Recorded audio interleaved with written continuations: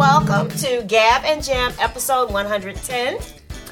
And this topic is in response to a lot of snarky comments that we got when we were trying to encourage people to download our freebie. We're building our email list. Yeah. But our freebie is 15 tips for better band photos. I'll leave the link below. Right. But there are a lot of comments that said, oh, you don't really need to worry about this. If you have good music, well, you know, like this is a waste of time for bands to go down this rabbit hole. And again, it is our contention that against what you have heard, that whole thing about don't judge a book by a cover and the music is the most important part and all that, we beg to differ in a world where, especially as DIY rock stars, we have to market ourselves. Yeah. So you have to project what people think they want to hear in your in your visuals. Otherwise, I think this kind of harkens back to the video we just finished. Mm-hmm. Is that, as I was talking about before,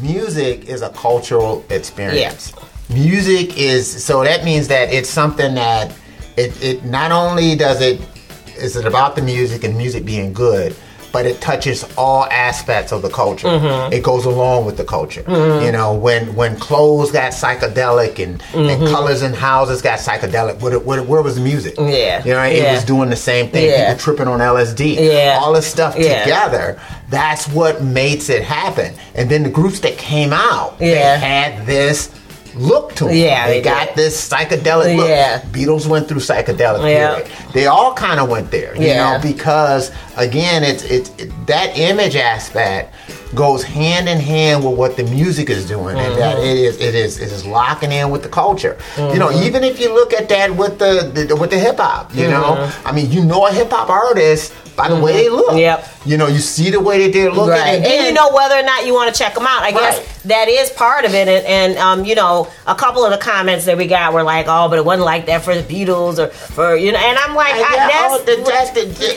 ultimately it all started with the mop tops and the suits and them all. And the Beatles were in the Cavern Club wearing all leather. Mm-hmm. Right? And this is what they were wearing. And so, people liked them for that particular audience. Mm-hmm. But Brian Epstein, who was their manager early on, got them together and said, oh, wait a minute, you know. And they got the haircuts when they were in Germany. So they were in Germany, I forget her name, she cut their hair that way. So they kind of got the hair cut, you know, again, somebody's looking at them and saying, hey, here's an image for visual, you. Right. And then Brian Epstein said, okay, I want to take you guys and take you to the next level. Mm-hmm. So one of the ways I need to do in order to sell you guys is I need you guys now to wear suits and ties and this whole thing. So now we get the mop tops with the suits and the ties and the rest of this type of stuff. And here's this image that is so that gets the Beatles to a hard day's night, gets them here in Vegas, gets them here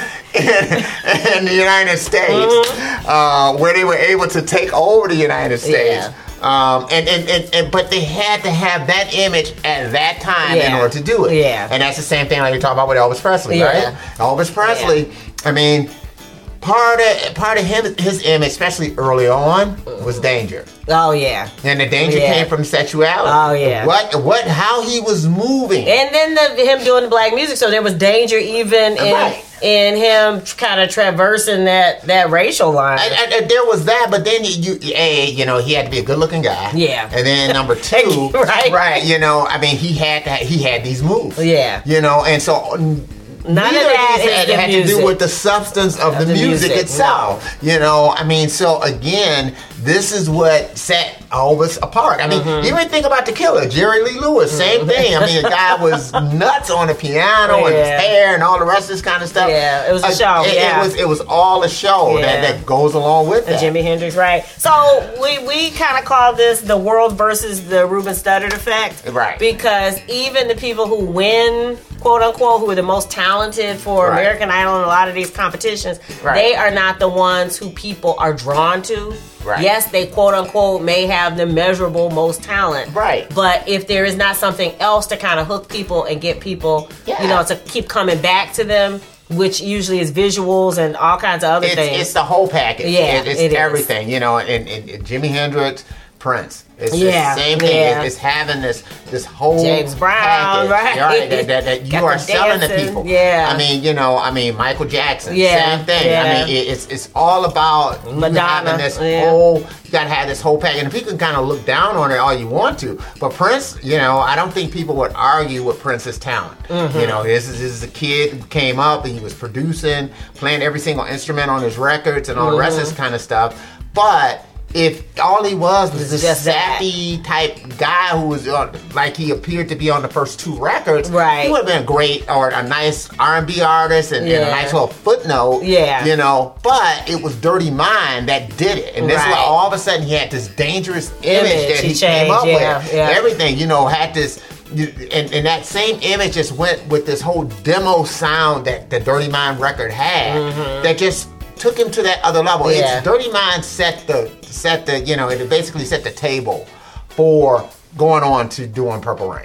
You don't get the Purple Rain without Dirty Mind, without being, and that's what got him on the Rolling Stones tour. Oh yeah, that's true. Right? It was like Rolling Stones took notice of him. So that's when at the time, especially in the early '80s, it was.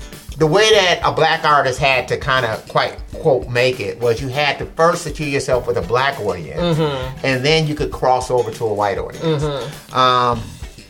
During that period of time, and this is that thing where everything kind of kismet, everything kind of lines up together. The stars align, right? During that period of time, black folks were checking out New Wave. Oh yeah, black folks were deep in the New Wave. I know, especially in the Midwest. Yeah, we're talking about the scene, and they just were talking about Mojo playing Kraftwerk and some of those things. Right, he played Kraftwerk. He played B-52s. Der Kommissar, he was playing Prince. So when that Dirty Mind record came out with When You Were Mine and this whole new wave type of feel about it, and then Gotta Stop Messing About was on the back of Uptown.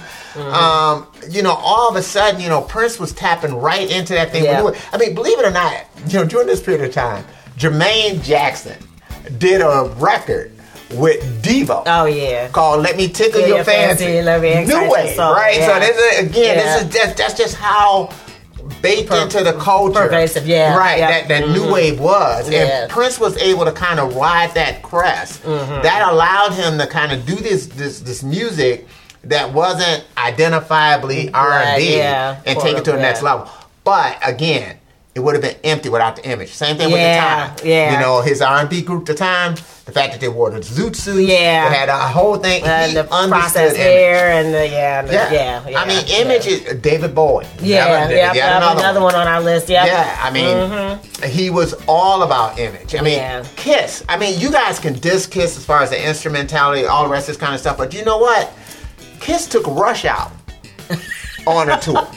Kiss was instrumental in getting Rush out there. Oh, wow. Kiss was instrumental in getting Van Halen out there. Oh, I mean, Kiss behind the scenes was doing so many different things. But, and they your gateway drug. I mean, even for me when I was like 11 years old.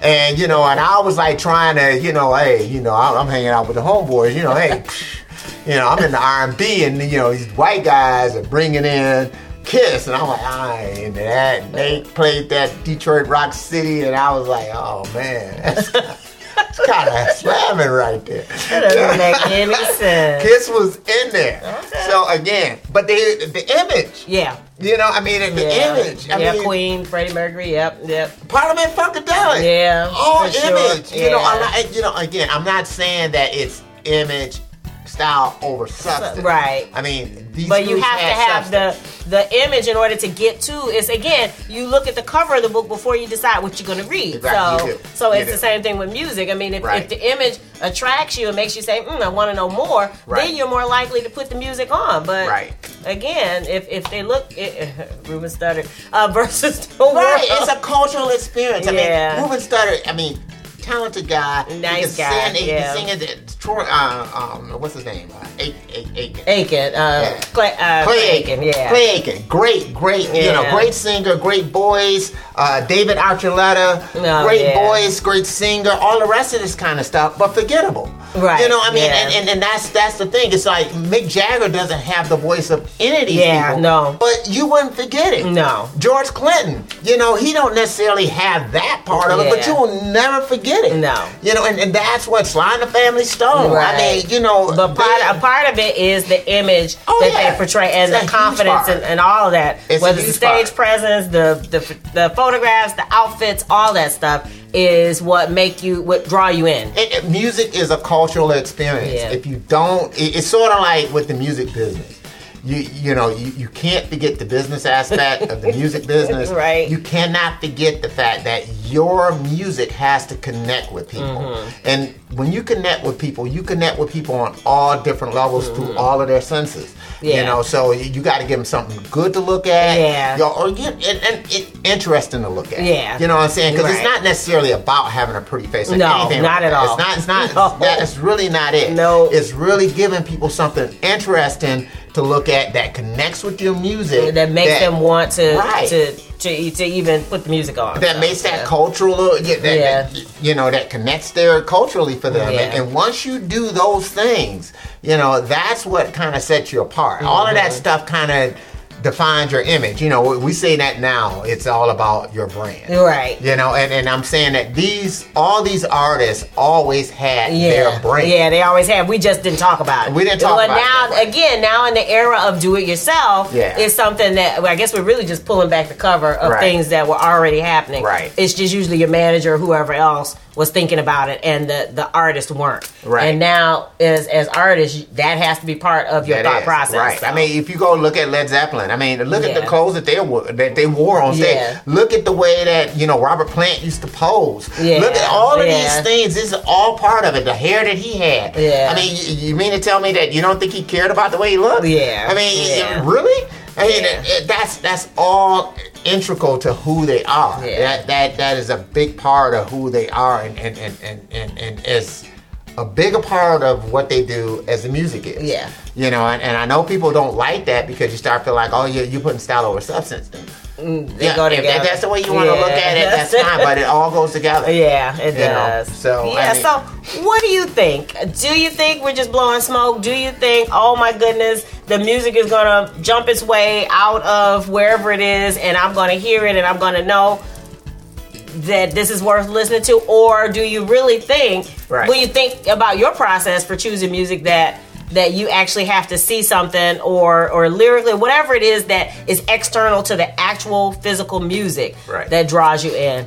Again, if you have a different opinion, we'd love to hear it. Drop it in the comments below. Or sometimes, let me just add on this, just to say that sometimes it could be supplemental to that. You know, meaning that, I heard like Prince's songs before I actually saw him. Mm-hmm. So I like the songs already. Mm-hmm. But, it's sort of like once you kind of got the image, once you got that other aspect of it, it even pulled you in deeper. Okay, I like that. It's like it added even more to it. So I'm not going to say that necessarily I have to see you in order to like your music. Yeah, I can like your music. Yeah. But I do understand that, in order to connect with the greater culture, because sometimes to me, you just have a great bass line on a song, I'll connect with it. Mm-hmm. But I'm a musician, that's what I do. Mm-hmm. But to connect with the greater culture, you kind of have to have all of those elements together. Yeah. So, all right.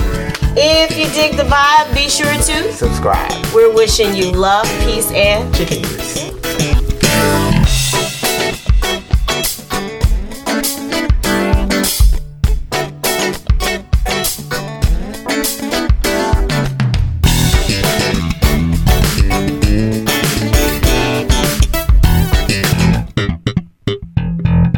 Mm-hmm.